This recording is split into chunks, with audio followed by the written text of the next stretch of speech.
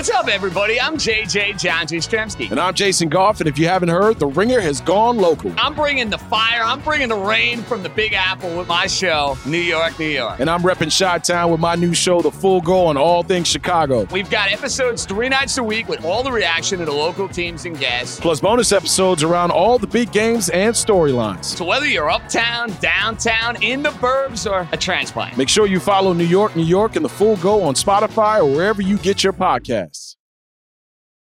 It's the Ringer Gambling Show, presented by FanDuel. The road to the NBA Finals starts now, and FanDuel is the best place to get in on the action.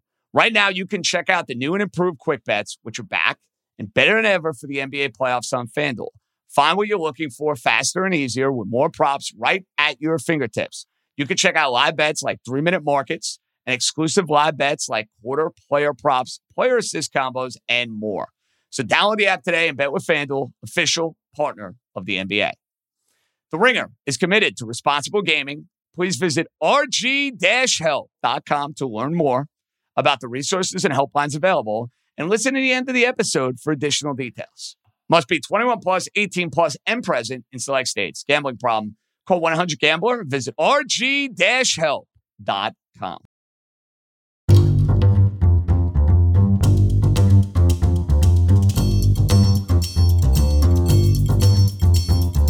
Hello, everyone. Welcome to the Ringer Gambling Show. Today, I'm joined by Joe House, and we are going to run through some of the biggest games, get Joe's picks. But first, something that we've been following, House, whether or not the underdogs or favorites are winning each week.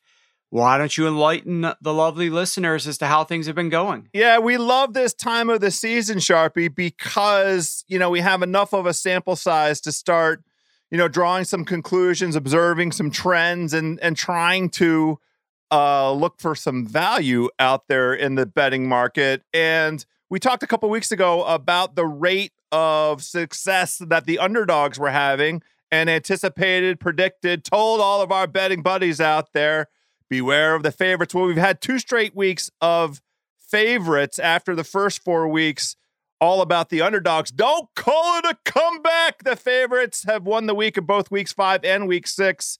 This most recent week, week 6, the favorites went 8-6, but there was an opportunity for folks to really clean up in the first part of Sunday. The favorites went 7-0 in their early afternoon this most recent week. Packers, Chiefs, Rams, Colts, they all won. They won big. They covered big numbers, a couple of them. And if you had your teasers and your parlays out there, I hope your bank account reflects the success that you deserve. Now is the time, of course, Sharpie, where we want to be careful. Couple trends out there, contra trends. One thing for sure I'm keeping an eye on, teams that start off 4-1, 5-1 against the spread. Once you get to this week 5, week 6 situation for them, they tend to underperform against the spread, and that's because Vegas is setting numbers that fit this the right way. 36% in the next game. That is teams coming in with a 4-1 or 5-1 against the spread record, and an underdog coming in against that. They cover 71% of the time. We have a couple of instances here, a couple of opportunities, perhaps. The Packers fit this; they're 5-1 against the spread. The Cardinals are either 5-1 or 6-0 against the spread now. So those are the two. Now I don't know what I'm going to do about the Packers game, but the Cardinals laying 17.5 against Houston, that's just a big fat number, and I'm not going to be able to do it. But just, look, we're trying to come up with some observations about this point of the season. One of the things that I know you and Ben Solak talked about on Wednesday's cheat code that I was looking very forward to for today's show is how these numbers are landing in the totals space, and particularly the prevalence of the 6 and the 7, and just in terms of some spreads and some totals. What is that research showing you? Well, first, I do want to comment on the point that you made about favorites doing so well last week. I think everybody needs to be aware that when that happens, sportsbooks are going to overinflate some of the numbers. When you're looking at some of these big favorites, do not think that that is the legitimate number that some of these books should be. Some of these books have set. They're putting an extra little cherry on the top there to try to get a tax on you for taking the favorites here. They don't want the favorites to continue to have as good of a week as they did last week. These guys have to answer questions when the public cleans up. We're not going to cry for them, but it's a simple fact that we can try to take advantage of, maybe looking to play a few more underdogs this week. The other thing that I think, House, that's of note is this week we've got a lot of ugly games. And when you see some of these games where the favorites are just such big point spreads, I think a lot of bettors are reluctant to quickly figure out where they want to go with their money, right? They're like, do I really want to lay this many points? Like, I don't know, but I got my hand up. I mean, this is me. And the thing that is a kick in the nuts, Sharpie, is usually I like to fade those big numbers early in the season. But so far this season, I think I looked it up. It was 6-2, 10 points or more favorites have covered 6 out of the 8 opportunities. There are 3 of those on a slate, and it's a short, it's a smaller slate. It's only 13 games, 12 now, because of the Thursday night game. There's only 12 games, and 3 of those feature double-digit spreads, and I think I'm going to take the dumb dog in each one. I'm going to hold my nose. Historically, these favorites, as shocking as it might sound, have been doing pretty well. These double-digit favorites, not just this season, but historically as well. The key, though, is like, which team are you going to be gravitating towards the most, right? Like, which team might the public gravitate towards the most? And, certainly there are quarterbacks that people like betting on. And I think one could be the Tampa Bay Buccaneers, right? Like, if I'm going to lay double digits, I want to be backing Tom Brady, right? Yes. Like, do I really want to be backing Kyler Murray with this big spread? Yeah, I hate the Texans, but like, that's a massive number. I like Kyler, but really, or do I really want to be backing the Rams here? Like, so I don't know. There's a couple of spots where it could be interesting. Now, back to your other point with regard to key numbers. So yes, Solak mentioned, hey, it might be interesting to research this. And then, of course, I spent an hour or so doing the research. So free labor here to figure out the update as of today, what the current push rates are for these games. Push rates just mean how often a certain number lands, like games land 1, games land 2, games land 3.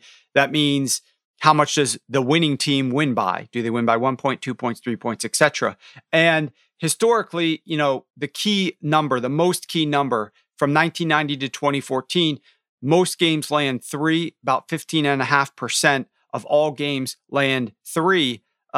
8.7% of all games land 7, and that's the second most key number. So 3 happens the most, 7 happens second most. And this is important for us to know because oftentimes when you have a number that's right around the 3 or the 7, that's where books like to hang a lot of these numbers. Should you buy to that number? Do you want to lay? How much juice should you be spending? So all of those things are factors. If you're trying to do this for a living, if you're trying to do this more than just a little hobby and you don't care about, the $50 that you're throwing or $100 that you're throwing on these things, if you're putting down a little bit more money than that, you need to be aware of what are the times that you should be buying to a number, and how much you should be willing to spend in terms of juice, what is a fair price for this. What we've noticed, though, is that the extra point was moved back in 2015. The number of 2-point conversion attempts exploded at that point in time. I mean, 2013, we only had 69. 2014, we only had 58 total 2-point conversion attempts those seasons. That increased to 93 in 2015 and 104 in 2016. But the last couple of years, it's gone up even further since then, 114 in 2019 and 134 last year in 2020. And we're trending in a decent direction so far in 2021, although the sample size is a lot smaller. But over the last 2 years, what we've also noticed is that certain teams have gotten a little bit more comfortable with the idea that when you're down by 14 and you score a touchdown, this is another opportunity to go for 2. So it's like a de facto, this is when we're also going to go for 2. And so you've got those instances. And what we're noticing now is that the last couple of years, and it's like a 320 game total sample size since the start of 2020, since the start of the 2020 season, we are seeing that 6.9% of all games, very nice 6.9% of all games are landing 6, which is the same number that is landing 7. So we have seen the value of the 8 increase up to 4.7. It was down at 2.99 back, 1990 through 2014.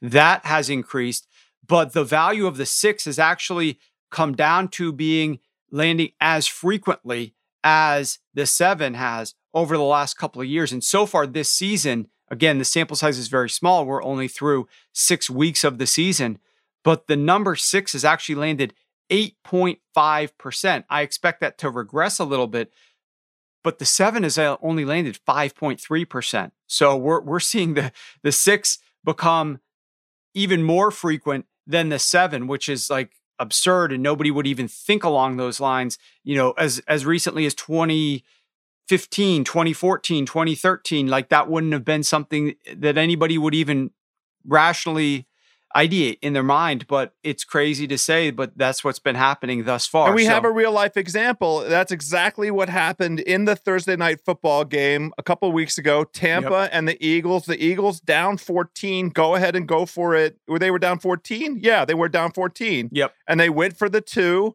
They got it, and that changed the number. The Tampa was laying 6.5. That was the closing number, I believe. And that turned into a winner for all of the Eagles backers. And there was this, there's a hilarious trend out there with Tom Brady in prime time for whatever reason. And there are probably 10,000 reasons.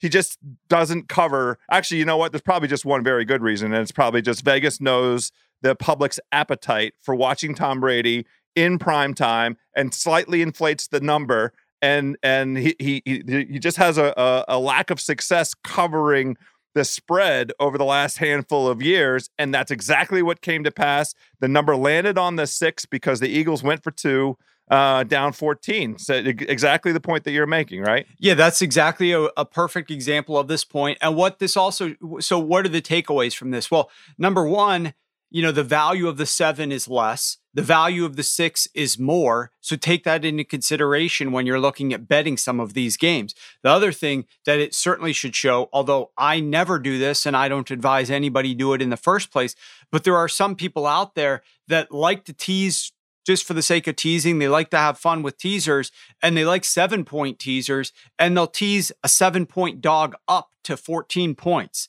The value of the 7 is lessened now. The value of 6 is greater. You're not even going through the 7. That's a horrible teaser leg. That's now becoming, it's even more crystal clear that you should never be doing that. You should never be taking a dog up if it's sitting on the 7, because you're getting even less value doing that. So, really interesting. We'll see how these numbers play out. We will be writing an article. I'm tasking somebody else, now that I've done all the research, to write an article for me up on sharpfootballanalysis.com. So we're going to throw an article up at the beginning of next week at some point. So you'll be able to check out all the research, all the numbers. I laid them all out. We got a couple of graphs up there that you'll be able to read more about this. But House, let's talk specifically about this week, and specifically about a rematch of the 2019 AFC Championship game, the Kansas City Chiefs at the Tennessee Titans.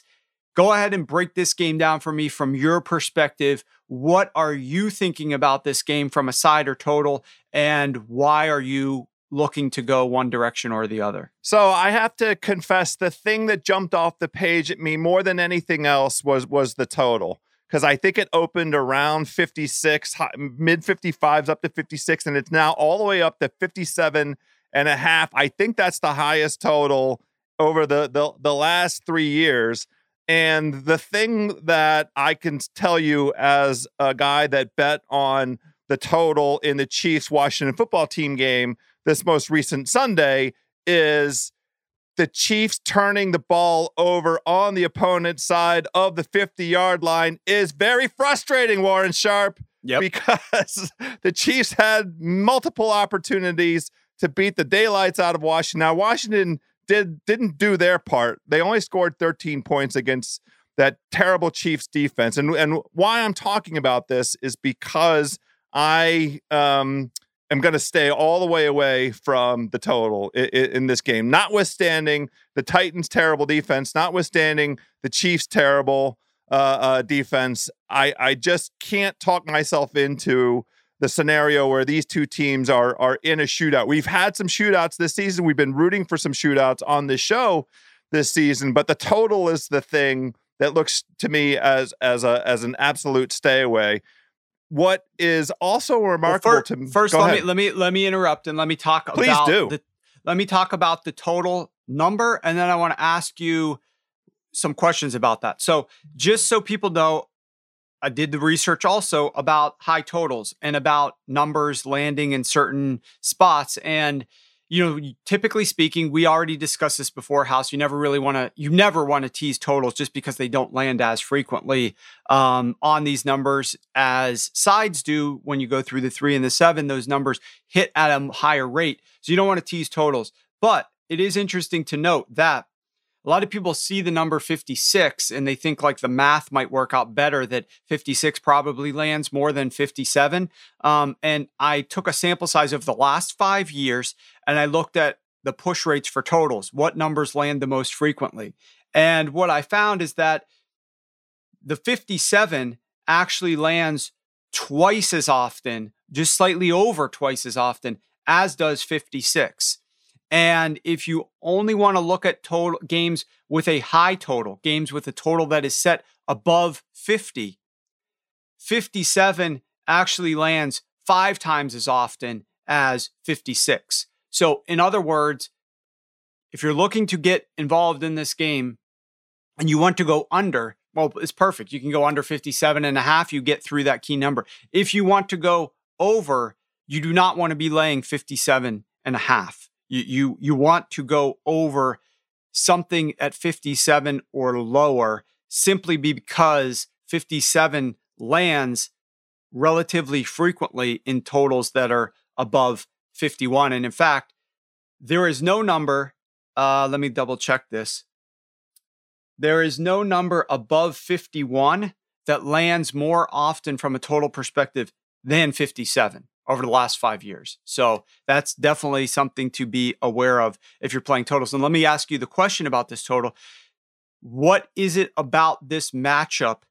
Because we view you, like the people that are listening to the show tend to view you as like a guy who may make a little bit of money betting, but is more like them. You're more like the common you can folk. call me square. It doesn't hurt my feelings. Not necessarily purely square, because I think we've educated you over the last couple of years. You've developed your instincts and you honed your skill a little bit better, but you do approach games sometimes with the common man's perspective. So what is it about this game, the matchup itself, that scares you about going over? Or is it that the odds maker has set this total so high that you're like, damn, this seems really high to me. I'm just so scared of going over because of this high number? It's both. And part of it is, the way that I conceive of Tennessee's path to success in this game is a combination of turnover success, winning the turnover battle,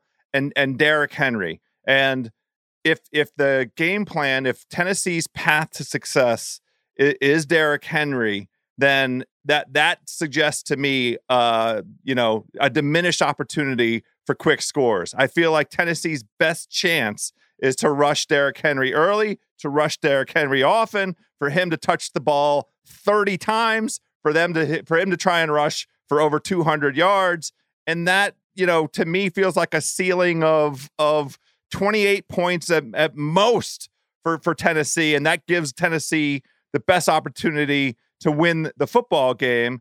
And I just don't believe it. I don't believe in it. I don't believe it. So and on the other side of the ball, I feel like the Chiefs are going to have their way. There's a cluster of injuries at cornerback for the Titans. Caleb Farley's out for the season. We know that.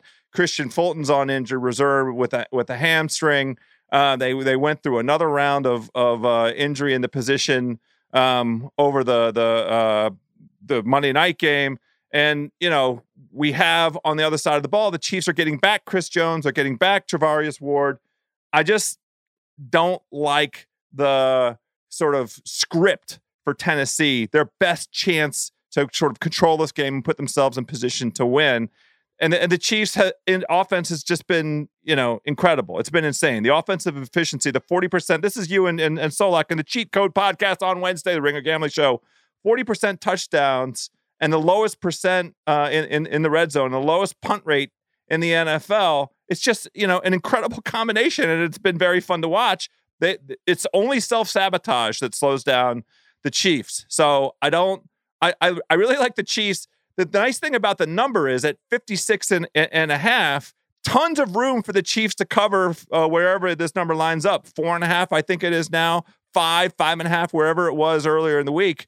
I just like the Chiefs at anything less than a touchdown, and there's tons of room if the total's up at 56 and a half or 57. So that's where my head is at. Okay, so you're worried that Derrick Henry, they're just going to run Derrick Henry too much, and those runs are not going to be as successful as they need to be against this Chiefs defense that might be getting Chris Jones back. Well, I think they're going to have success on the run, but that's not a recipe for beating the Chiefs is the thing.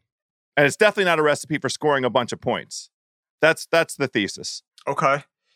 I could see your thought process there. The key for the Titans is going to be when they do run the football, they need to try to be productive enough so they're not settling for so many third downs. Now, the Chiefs' third down defense has not been very good this year, but just from an efficiency perspective, it's okay to run, especially a guy like Derrick Henry, if those runs are productive. And I think that there's a common misnomer among the non-analytics folks of the analytics community that we never want any team to ever run the football, and that running is always bad and that passing is always good. And that's just a complete misnomer from my perspective. What we want teams to do is to be efficient and to avoid third downs and to convert first downs more frequently. And by and large, far and away across the league, that's going to come through the passing game because most teams do not have run games that are productive enough to gain enough yardage to avoid third downs frequently when you run on early downs. And by and large, you will find that passing the football on early downs, particularly when the defense may be playing run on first down, is going to lend itself to more success. But when you've got a team, like every team is different and every defense is different, and every week you should be looking at what is the optimal way to win this game. And for a team like the Titans with a good running back, they may be able to get away with running the football more than you would recommend a team like the Chicago Bears, for example, this week against the Tampa Bay Buccaneers run defense. So it's different for every week. I just wanted to clear up that misconception about like the analytics community hates all run plays ever. I mean, we like when Baltimore's running the ball for 6 yards per carry, 5.5 yards per carry, right? And catching the defense off guard. The other thing that's interesting here, and running does not necessarily mean that your play action game is going to be better. You don't have to establish the run in order to make play action better. But one thing that we know is that the Kansas City Chiefs are the number one most sensitive defense to play action. If you look at their splits on early down passes, when a team does not utilize play action against them, okay, and just passes straight drop back, plus 0.11 EPA per pass attempt, 7.3 yards per attempt, and 51% success. But when they use play action, 0.11 EPA goes up to plus 0.51 EPA. 7.3 yards per attempt goes up to 11.4 yards per attempt. 51% success goes up to 68% success. On early downs, the Titans are utilizing play action 40% of their dropbacks, which is slightly above average, but they have a lot of variation week to week. Some weeks they weren't using it hardly at all. Other weeks they were up at 60%. So it makes a lot of sense if they try to come into this game and utilize it a lot more frequently, try to get up closer to that 60% mark. Some of the other things just of note in this game, like we talked a few of these briefly in the last show, so I'll just move through them quickly. The Chiefs defense last week, they did try to make some adjustments, and if they get some personnel back like Chris Jones, that's the only real way that I believe their defense will improve from an efficiency perspective. But looking at them last week, it's like, oh, they held Washington to only 13 points. This is a defense on the mend, on the rise in terms of efficiency. I would tamper that down a little bit because Washington was a mash unit. You got a backup quarterback. I mean, you know this house. It's your team. I watched the game. All these guys were completely injured. Terry McLaurin's dealing with an injury. Your tight end 1 is out. Your wide receiver 2 is out. Wide receiver 3 is playing with an injury. Your 2 of your starting offensive linemen are out. You lose. Your running back 1 is playing with an injury the whole game, and then he goes out halfway through the game. Like, it's a disaster. They were led in receiving yards by their backup running back and a tight end in Ricky Seals-Jones. So that just tells you like the state of this Washington football team's offense. Tennessee, they probably won't have Julio here, but A.J. Brown should be back up for this game. And they do have this good play action offense, and they do have Derrick Henry. We'll have to see how the line looks without Taylor Lewan. Right. But they could be in good enough shape to kind of hold their own here and do well enough. I simply don't know that we are going to get as turnover prone an offense from Kansas City as we've seen in the past. You kind of already alluded to that. So for that reason, I think Kansas City will be able to score some points here. I think people are underestimating this offense because the main storyline that's coming out about them is their turnovers and their defense being terrible. Nobody's talking about how efficient this offense is, how they're punting the least often of any team in the NFL, how they're scoring the most, how most of their drives are leading to touchdowns at the highest rate in the NFL. This is just a great offense right now that is going to start working Josh Gordon into the mix at some point soon too. I mean, we're going to probably see some more targets for him.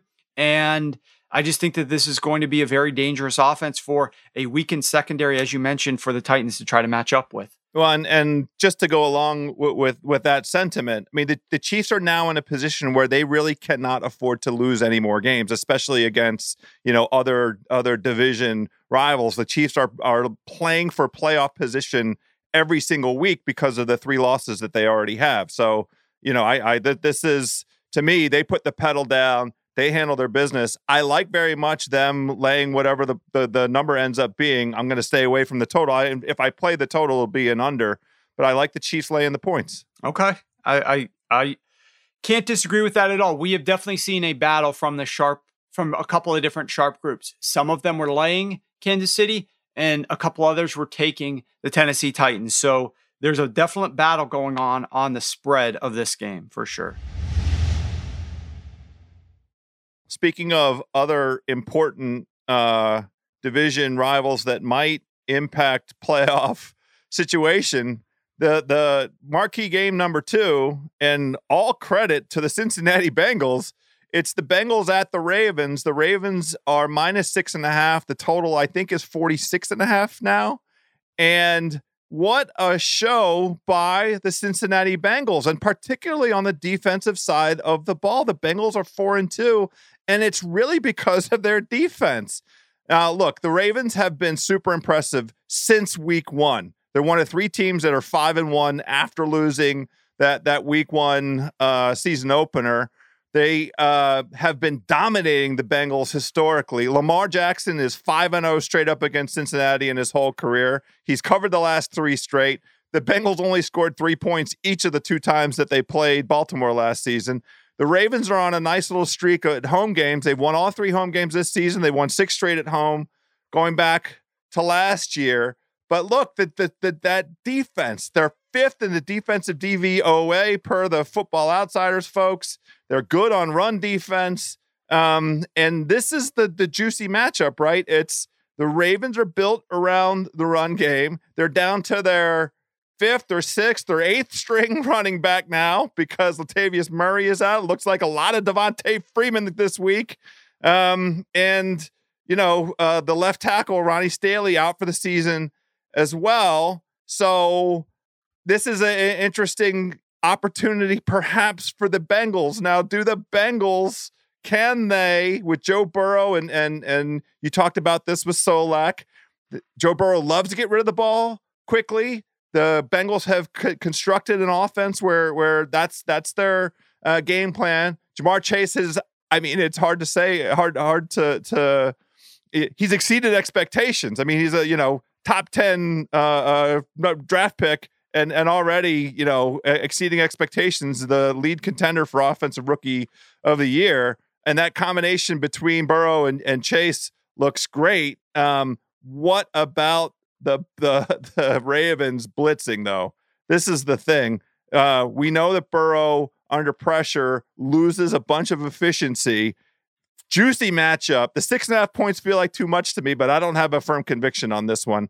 How is this thing looking to you? Well, do you have a feel for the total? Anything related to this game? Like, how do you see this one playing out? Do you think this is a game the Bengals can get out on the Ravens a little bit to start, or you just think it's going to be nip and tuck throughout?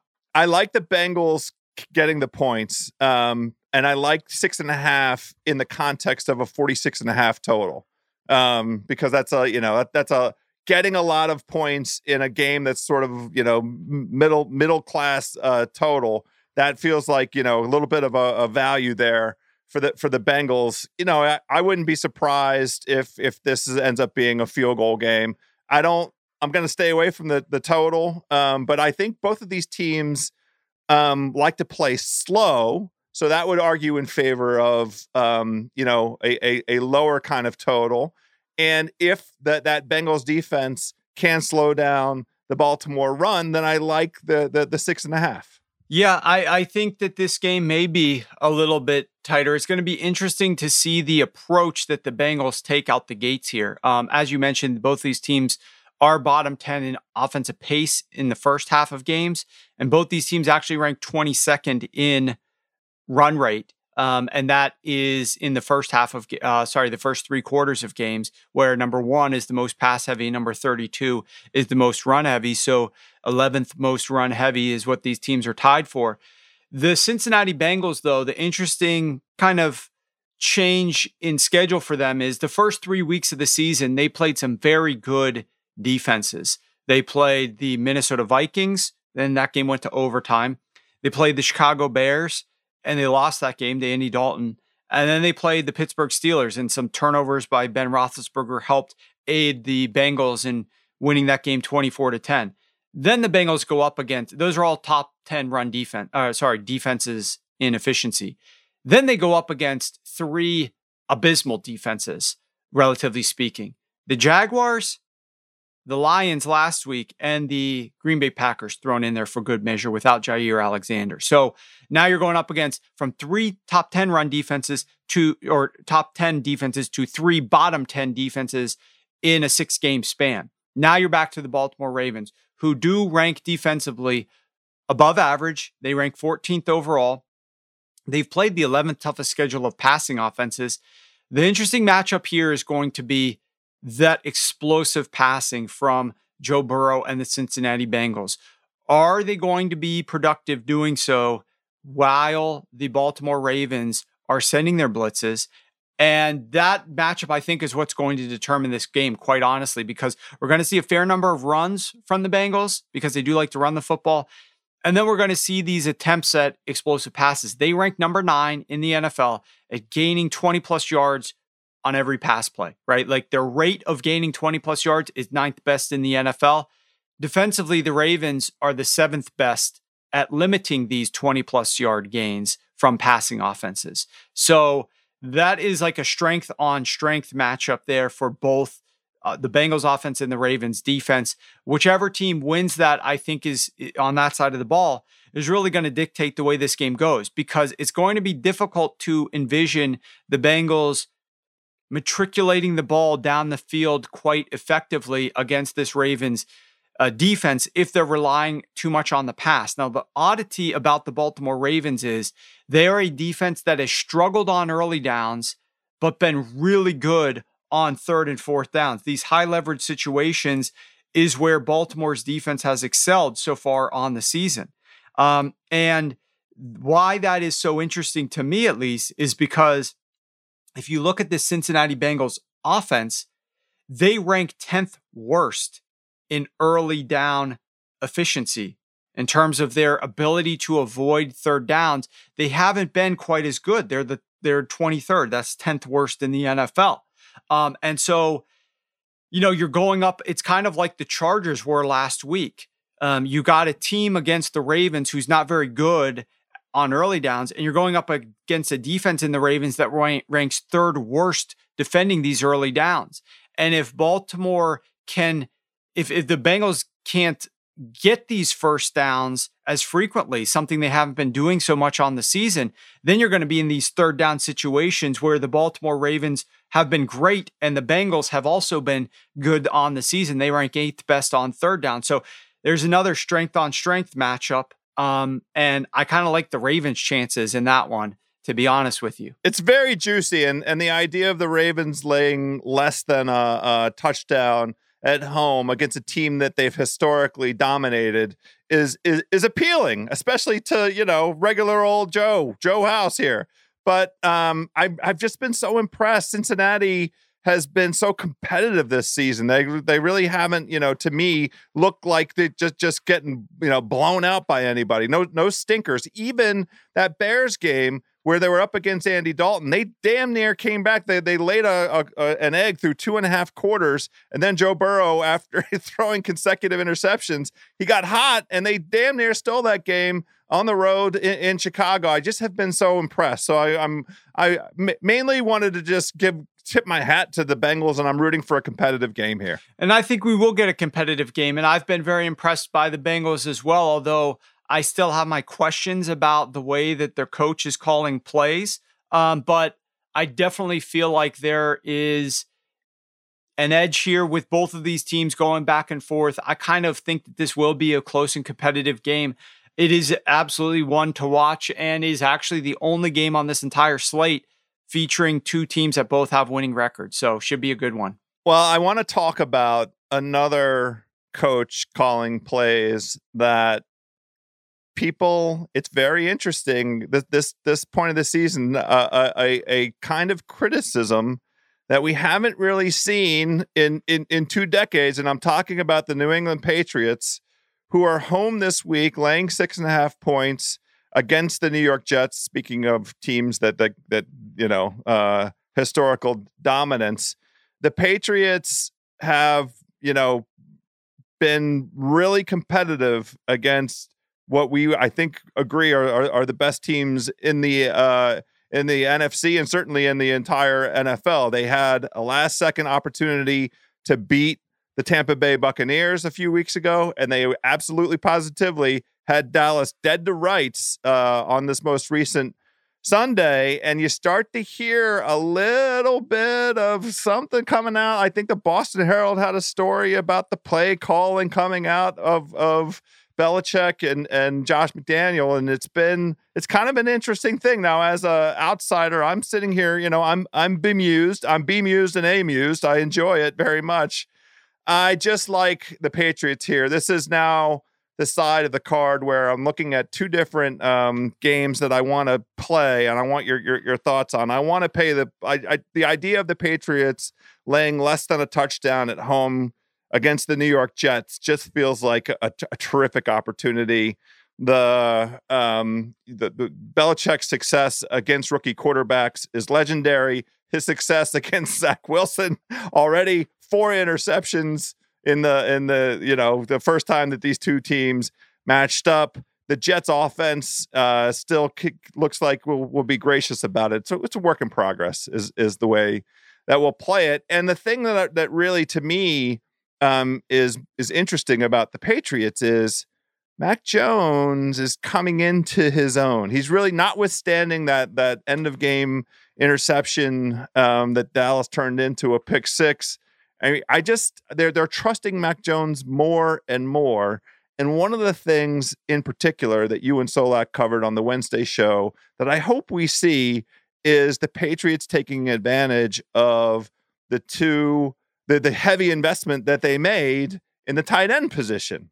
So I like the Patriots in this spot. I know the Jets are coming off of a bye week, but I just like the direction the Patriots are headed in, notwithstanding the criticism that that Belichick and his staff are starting to catch a little bit. What do you think? I think the Patriots have had this really insane schedule of good offense, bad offense, good offense, bad offense. And if you look at their schedule, they opened up with a very bad offense in the Miami Dolphins. They lost that game. They should have won that game clearly, in my opinion, it was a clear cut. They should have won that game, but they did lose it. Rookie quarterback's first start. I get it, though. You were a little bit more conservative.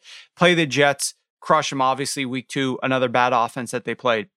They play a mid-tier offense, the only mid-tier one on the season, the New Orleans Saints. And New Orleans scored 28 points there. Should not have scored 28 points. That game was far closer to being a dead-on even game when you look at the statistics and the way that the game played out. Then you play a good offense in the Tampa Bay Buccaneers, and you only allow 19 points. It's in the rain. Then you play a bad offense in the Houston Texans, and you're actually losing a little bit in that game. You come back and win it. Then you play a really good offense in the Dallas Cowboys, and that final score, I mean, obviously Dallas puts up 35 when all is said and done, one of which was a pick 6. The game was far closer and lower scoring. Late in the fourth quarter, what was it, 21-20 with like 5 minutes left in the fourth quarter? And if you held a Patriots ticket or you held an under ticket, you probably were feeling pretty good there. The one thing that I will say is that we really have not seen the Patriots like win with margin or put teams away or feel really good unless you have like a catastrophe by that other team, right? Like the way that this team, the Patriots, are going to play is defensively. They certainly are above average. They're 11th best in defense. They've done really well against some of these premier offenses, but they're not doing enough defensively that like your offense can afford to be mediocre to below average, which is where their offense has been thus far. It's 23rd in efficiency despite playing a league average schedule. It's 23rd when passing and 23rd when rushing. It's like everything about this team is 10th worst in the league. That's what 23rd is. They have to be more efficient offensively if their defense is going to be a little bit above average. And if they turn Zach Wilson over, I could see them winning this game and certainly covering this number. But if you're not getting those takeaways, I think this game is going to be a little bit closer. I personally don't have a dog in this fight whatsoever. The line is sitting at 6.5 at a couple of sharper books. The line is sitting at 7 at a couple of other books. You're getting a nice little balance there. If you want to lay the Patriots, you can lay 6.5. If you want to take the Jets, you can find a book that's got the 7 and take the 7 on them. I think that in general, this game is really tight from a number perspective. I don't see a lot of value here either way. I do kind of think that the Patriots could make for a decent teaser leg, but I think that there's a couple of opportunities elsewhere. We're going to talk teasers later on in the show.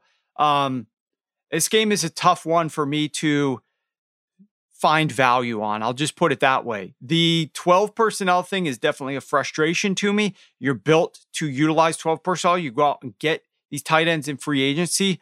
Why don't you want to use them? I get it that Jacoby Myers is playing great. And I get it that you also got Nelson Aguilar. Nelson Aguilar is not that good. You're overpaying him. I'm sorry, but that's a fact. Your offense is much better when he's not out on the field. So it's a sunk cost. Move on. Optimize your offense. And I think that this team will be better both running and passing and protecting Mac Jones if they utilize more 12 personnel. The Jets don't have a good offense. I don't know what they figured out in the bye week. You know, they take a bye. They had a good shot against an Atlanta Falcons team that had literally no wide receivers. All their wide receivers were down in London, and yet somehow the Atlanta Falcons still put up 27 points on this defense. The win where we pegged the Zach Wilson and the Jets to cover the spread, we took them +7 against the Tennessee Titans in week 4, and they won their first game of the season and covered their first spread of the season. Winning the spread, winning the game outright. That was a game where they just chucked the ball down the field and got a little bit lucky. I mean, they did not outstat significantly the Tennessee Titans in that game. I don't know. I don't have a lot of success in what we're going to get in the bye week out of this team. I do think it's going to help a young quarterback. It's never a bad thing, but I think the Patriots need to do some more tweaking on the offensive side of the football, for sure. I understand your caution. This is, to me, just a classic opportunity Belichick. And look, maybe it's the case that I need to get off of this. We should stop looking at Belichick through the prism of the past 20 years and all the success and every single stat that you look at that fits his tenure. His record against rookie quarterbacks, his record in situations where the Patriots have lost games. All of that stuff, maybe we just need to chuck all that out and say that belonged to an era that no longer exists, and all of the opportunities for value with the Patriots, we're starting from scratch. It's a new book, and get rid of that stuff. I still just like the opportunity of people starting to say bad things about Belichick and trying to steal one little opportunity here. I had to pay a tiny bit of juice to get the Patriots -6.5. Prior to the 2020 season, I think everybody thought that Bill Belichick was probably the best coach in the NFL. Like, that was probably like the most customary thought process behind Bill Belichick. I didn't even rank him 1 or 2. I think that there are other coaches in there, and now it's even more clear to me that there are other coaches that are better. He was in a great situation with Tom Brady, still a very, very, very good coach. There's no real shame in saying that the guy currently is not a number 1 or number 2 or maybe even number 3 head coach. But there's a number of issues. I noticed when he had Cam Newton at quarterback that they weren't optimizing things around Cam. I noticed when they have Mac Jones in there, they're not necessarily optimizing things around Mac Jones. I do like it that they are passing and running when they need to. They're going high pass if they're going up against a good run defense. They're going a little bit more run based if they're going up against a mediocre to poor run defense. Like, they're not making all these types of mistakes, but there are definite things that are obvious, whether it's the lack of aggression on 4th downs that would give your team an advantage towards winning games, that they have been below average for several years. They rank 12th by my metrics in 4th down tendencies, go versus not go when they should be going. So not even a top 10 offense in making those decisions. This season, they're certainly been terrible. But their ability to get these halftime leads and be productive in games early on enough and know what wins games.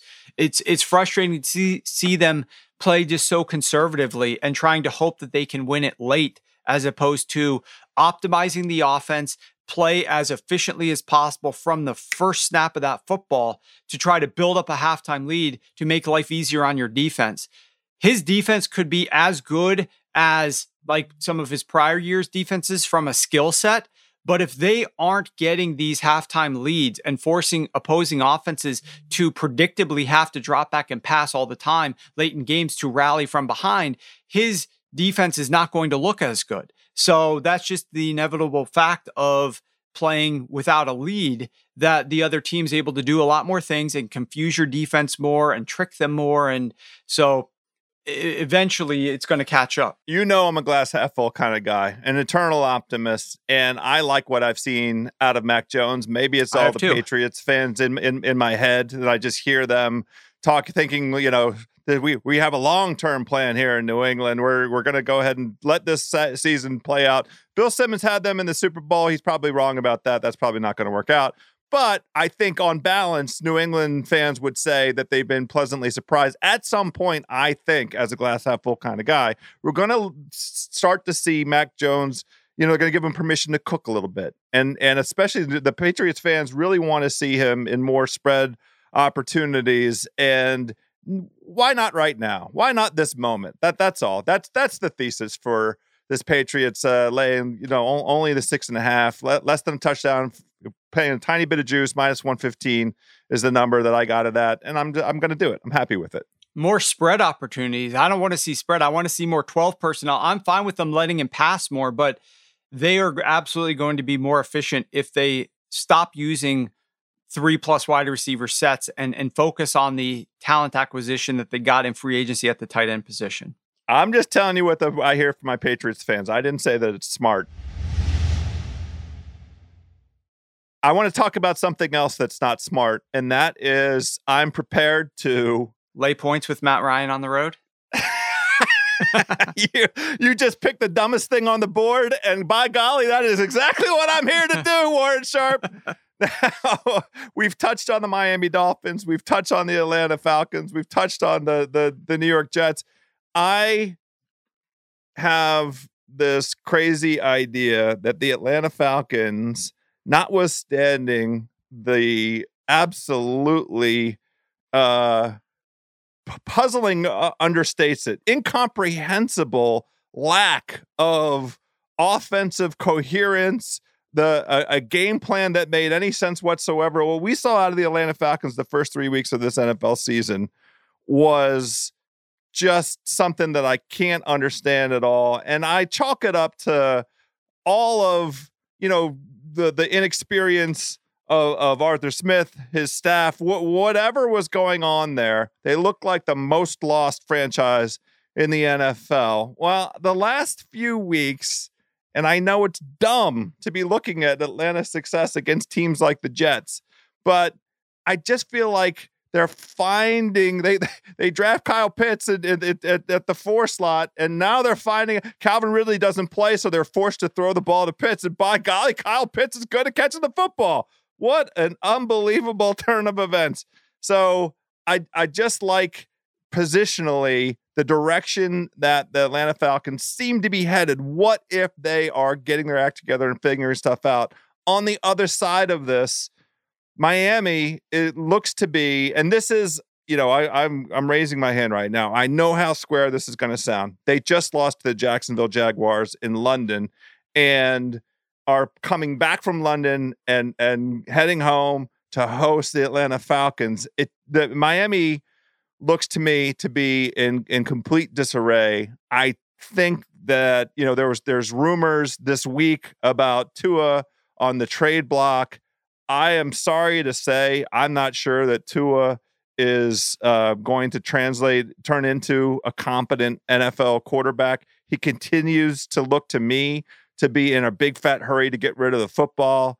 He does not take his time. He does not sit in the pocket. A guy, a rookie, a young quarterback that you can draw a real good distinction between what we're seeing out of Tua and this guy. Justin Fields sits in the pocket and is prepared to take a hit and, goes through the reads and has no problem trying to get the ball down the field. I think we're seeing something different out of Tua. Miami has injuries across the board at so many crucial positions. I know it's dumb. I'm prepared to take Atlanta. What do you think? Well, I think that was definitely the side when this game was early in the week at Pick'em. The look ahead number here was Miami -3. Obviously now it's Atlanta -2.5. A couple things of note here. The first of which is the red zone offense of Arthur Smith's Atlanta Falcons. When we first saw this team, the first couple weeks of the season, we were disappointed because one of the calling cards of Arthur Smith was tremendous efficiency in the red zone when he was with the Tennessee Titans. And he came out and did not look good against the Eagles or against the Tampa Bay Buccaneers the first couple of weeks inside of the red zone. So we're like, what is this guy doing here? Like, was this just because he had the threat of the running back in Derrick Henry and he was going to make things very difficult for opposing teams to have success or opposing defenses to have success because now he could give the illusion of being a run team and then pass off of that with the play action. But what we have seen is the last 3 games, the Atlanta Falcons are converting 80% of their red zone trips into touchdowns. Hey now. Which is one of the highest rates in the NFL. And they have now moved to the 8th best red zone offense overall on the season, scoring touchdowns on 69%. Another very nice, great number reference of that number in this podcast. But they are doing much better inside of the red zone against some worse defenses, admittedly. But what is the Miami Dolphins defense? And that's the frustrating thing to me. It's the same thing that we're seeing with Vic Fangio out in Denver. It's the same thing that we're seeing here with Brian Flores in Miami. And that is, if you're a defensive-minded head coach and you might meddle in what the offense is trying to do on that side of the football, and your defense isn't top 10, no-brainer, tremendous defense, then I got a problem with you. Stay away from the offense, focus on your side of the ball, figure out where you're supposed to be on this staff. And that is, you got this job because you're a defensive guru. Fix your damn defense and stop screwing around with this offense. And I like Brian Flores. I think he is a good coach, but my frustrations with him never having confidence in who his offensive coordinator is going to be, going after some of the most bizarre offensive coordinator hires that I've seen.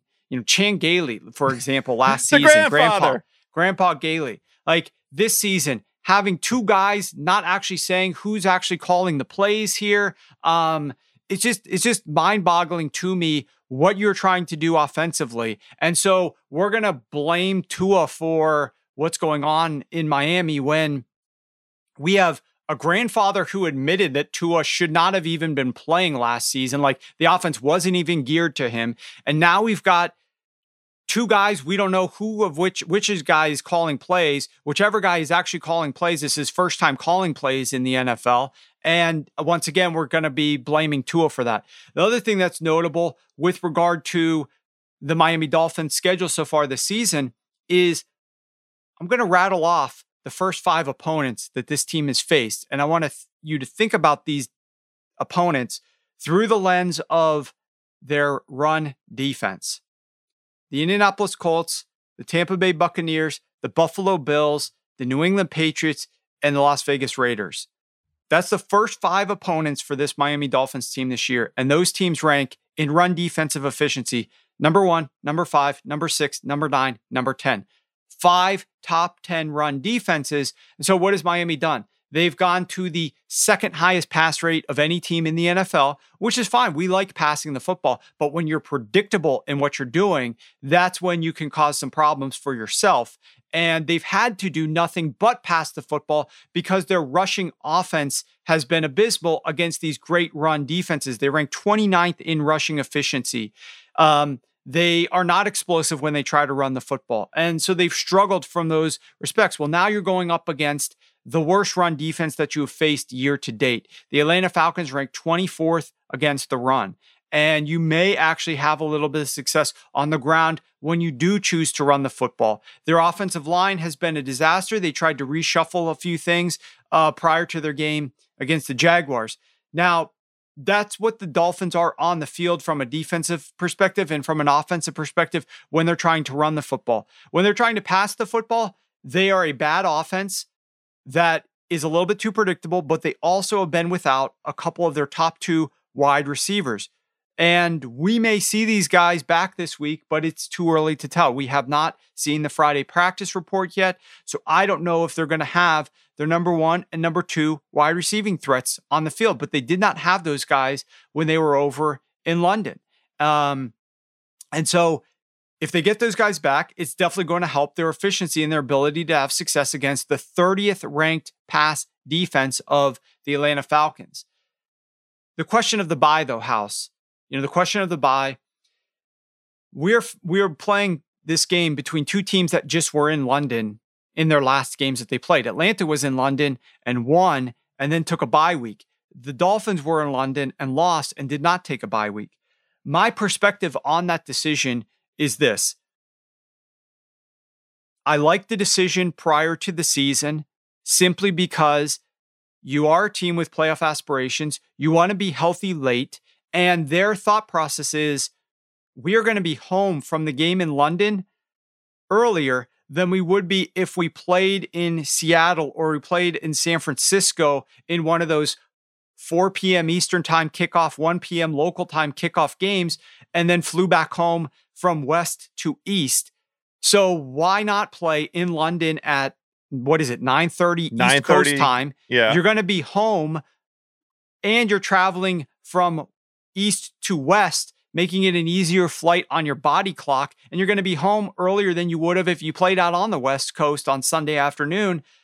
Let's just play our game next week. And I actually think that this line is overinflated because of the fact that everybody's viewing this as like this most ridiculous travel spot ever. And there's no way they could perform back home against the Atlanta Falcons. And I think that's a little bit ludicrous when you think of the context of if they played in San Francisco or they played in Las Vegas, even at a 4 p.m. or 4:30, 4:25 kickoff.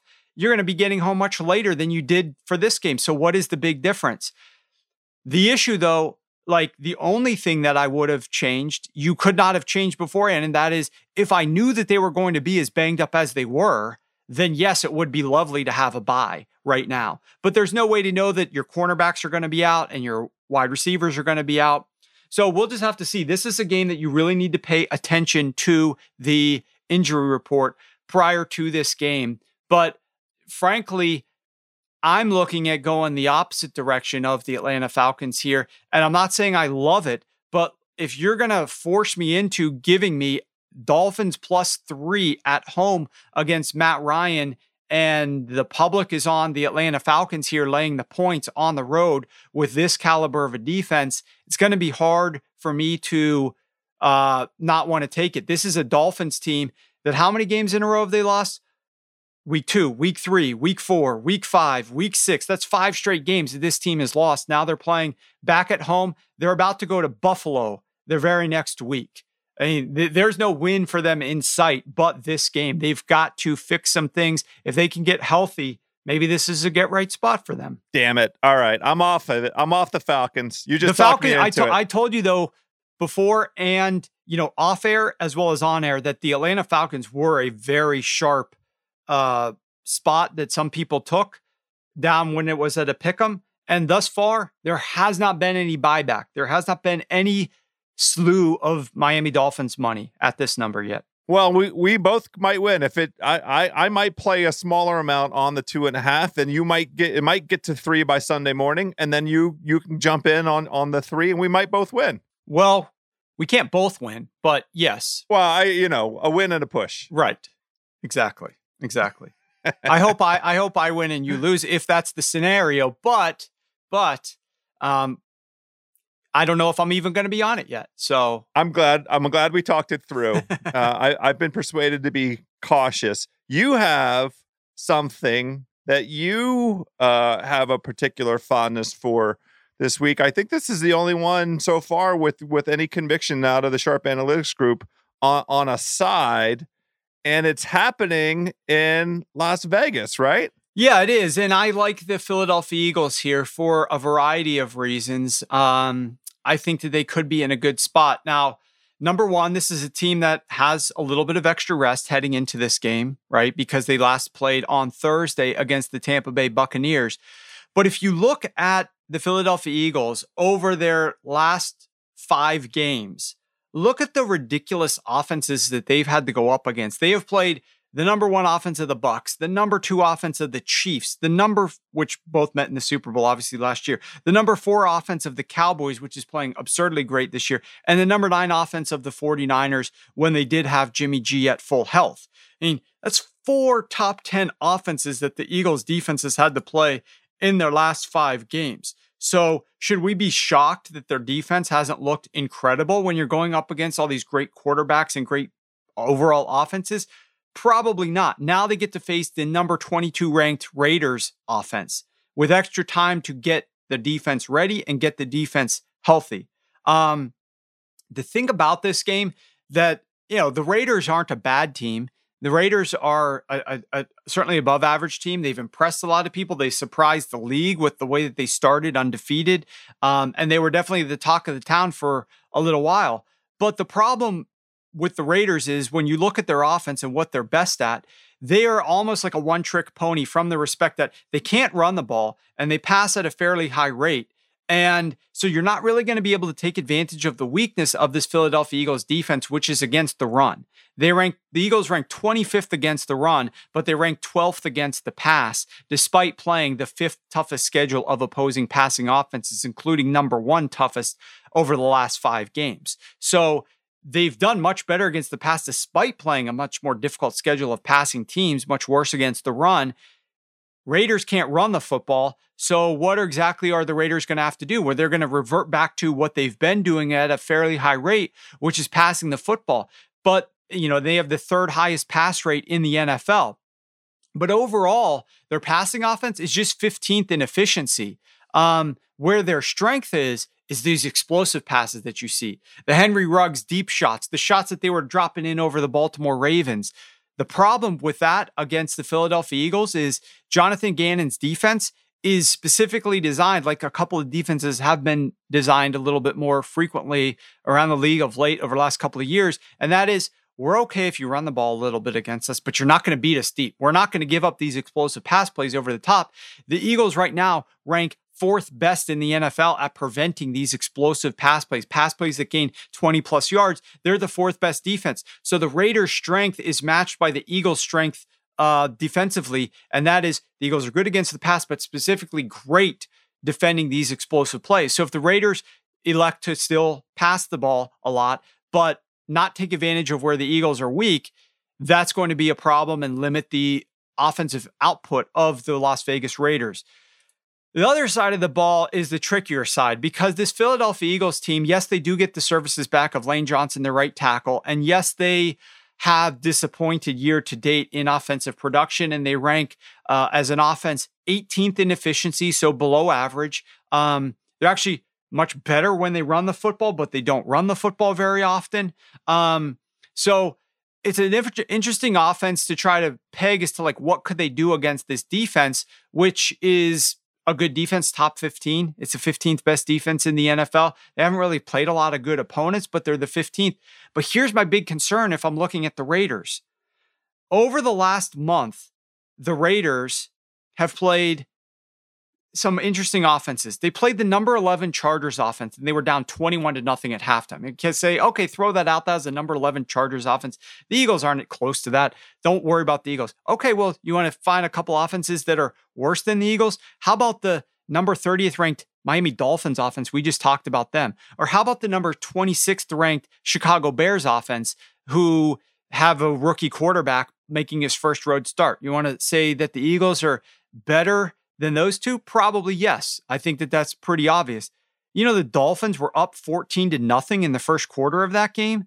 The Raiders rallied to win that game. Do you know that the Bears were up 14-3 at halftime and beat the Raiders? So we've seen some bad offenses still have success early in games against this Raiders defense. I think the Eagles could fall into the same grouping there, have a little bit of early success, stop these deeper bombs that the Raiders are going to throw in comeback mode, and you could be looking at an Eagles team that goes out to Las Vegas and wins this game outright. Well, as we've talked about on this show, if you're going to play the Eagles with the number, you got to put something on the money line as well. I like the idea that Lane Johnson, the right tackle, is coming back this week, and we know the Eagles, their fan base has been dying for them to run the football a bit more, mainly to create, a bit more unpredictability. Unpredictability, that's not the word. Uncertainty offense. They don't like, the Eagles fans that I'm pals with feel like the offense has been a tad too one-dimensional with the short passes game of Hurts. And we understand some of the rationale why they want Hurts to kind of play that way, and that's the offensive scheme. But they want the Eagles running the ball a bit more, and then they would like to see that come out of Hurts's legs as well. So I do, with the return of Lane Johnson, like the idea of the Eagles maybe getting up and maybe controlling the ball a little bit with the rush. And we know that the Raiders, as you just went through, mediocre against the rush. So I like the spot. Well, I'm going to play the Eagles. I like the number, and I'm going to play some on the money line. Let's go. Let's get it, House. Let's go get it. Speaking of going and get it, we are at the point in the show when we get to get a little bit exotic. These are Joe House exotics. I am looking at two different plays. There just were not a ton of opportunity this week. I want to say right up front to everybody listening, I have a 5-leg money line parlay, and I have a 5-leg teaser. I had to work hard to come up with both of these. I feel like I might tamp down the money line parlay a little bit. So here's, as always, we go through these and I ask you who's going to mess this up for me. So the money line parlay, it's a plus 355, 5-leg money line parlay. The teams I have are the Packers against the WFT. We don't need to discuss it. The Packers are at home at Lambeau against speaking of teams in disarray. I'm perfectly fine with that. The Chiefs, we went through at the top of the show in an exhaustive manner. I like them this week. The Patriots, for all the reasons we went through, and then Tampa just have to beat the Bears, beat the rookie quarterback. The fifth leg of this is the Carolina Panthers in New York, and I'm just telling you right now, I have some questions about the Panthers. I might change this. I know it's going to affect the odds. Probably bring it closer to like 2-1 kind of odds rather than the plus 355 because Carolina is only a minus 150 favorite. These are 5 favorites on a money line parlay. Which of these 5 do you have reservations about? Man, I do like the Packers. Obviously, that's the second heaviest one that you've got here. I don't know. I really don't love this one, House. There's a few guys that could scare you. Obviously, you need to get a team that has a little bit more upside to get a better payout. But even Carolina playing against this Giants team scares me a little bit. I don't feel a lot of comfort level there. Me either. I think the Patriots won't be upset. I think this is a good spot for them. So I think that they are relatively safe. The Bucs, they theoretically should be able to win this game. It shouldn't be that much of a threat for them. My biggest concern here is the run rate of the Chicago Bears. If Chicago comes out this game and changes their mindset and decides to pass the ball early enough, like all the other teams that have gone up against the Tampa Bay Buccaneers, there's no real reason for Tampa to try to win this game with any large margin, especially with Gronk out and AB potentially nursing a little bit of an injury. That being said, like, what confidence level do we have in Matt Nagy? Like, I hope for the Bears fans that he does unleash Justin Fields a little bit, but he's just so reserved in wanting to do that. And I think that he looks at probably last week's game against the Packers, and they got out to a 7-point lead, and they were only down by 3 late, and they did this run first approach once again, the 3rd straight week. And he feels like, okay, we were competitive. We were a player or 2 away. Let's not change too much. The problem is you have to be able to foresee the future, predict what's going to happen. When you're coaching, you have to look at the matchup, and this is just a bad matchup. You have to take the training wheels off Justin Fields here. So I'm not sure what's going to happen there, but I hope for anybody that's holding a Bears ticket, and I'm hopeful that for anybody who is a Bears fan or a Justin Fields fan for that perspective, let's see what the kid's got. Yeah, passing the ball on early downs against this Bucs secondary. But I do think that the Tampa Bay Buccaneers likely win that game. So just from a money perspective, I will say money's moved against Carolina. Money's moved against Green Bay. Money's moved against Kansas City to some extent. And a little bit of money's moved against the Patriots. So, I mean, money has gone against the games that you're picking here early on in the week. So I just don't know that I love this setup you've got here. But like I said, this week is a tough slate. I don't have firm conviction. I'm playing it at 1 unit. It's plus 355, and this is a hold your nose money line parlay. This teaser that I've concocted, I like to do a 5-leg teaser every week as well. 1 unit pays out plus 450. On this, and there are only, to me, 2 genuine teaser legs this week. One being the Green Bay Packers, who are favored by, I think they're favored by 8 or 8.5 at most books at this point. You tease them through the 7 and the 3, you get down to Green Bay -2 at home against the Washington football team. That's kind of a no-brainer. And then the other conventional teaser leg, and we just talked about this game at length, is taking Miami from the 2.5 and shooting them up to 8.5. And there's a bunch of reasons that you just went through as to why Miami could be an interesting side. So I just love the idea of getting through the 3 and the 7 with Miami, and it balances out a little bit in this teaser construct. My inclination to play something on Atlanta laying the 2.5. So those are the only 2 Stanford Wong teaser legs that we like from an analytics perspective. I built out the rest of this teaser, and I know you're going to yell at me for 2 different aspects of it. One, I grabbed that stupid Kansas City, Tennessee total at 57.5 and teased it down to 51.5. I know you don't want me to do that. And then the other thing that I did was grab the Eagles at +3, tease them up to +9, and the Patriots, who are at 6.5 or 7, down to 0.5 or -1, just to round out the teaser here. I am prepared to accept all of the criticism that you are about to levy against this. Which leg of this silly teaser do you like the least? Well, that's clear. It's the total, because you don't even get through the 51, which is the most key number when you're getting into the 50s that exists. But with the others, all I can say is this: like Miami, that's a great teaser leg. Green Bay, that's a great teaser leg. And then New England and Philly. Look, I would be shocked if Philly doesn't close below 3 anyways. And with New England, look, that was already on your list. And what do we know that's smart to do? When you are a sharp betting group, when you have a strong conviction about your card, and if you have a good enough track record about the, opportunities that you've identified for mispriced lines in the marketplace where you think the line is wrong. That's really, I think we need to realize this. You're not betting. Nobody should be betting games just to have action. Nobody should be betting games just to have something to cheer for. You should theoretically be betting games where you find a misprice in the marketplace, where you think the line should be a little bit different. That's the only reason that you would be betting on something. Why would you bet into -110 juice if the line is right?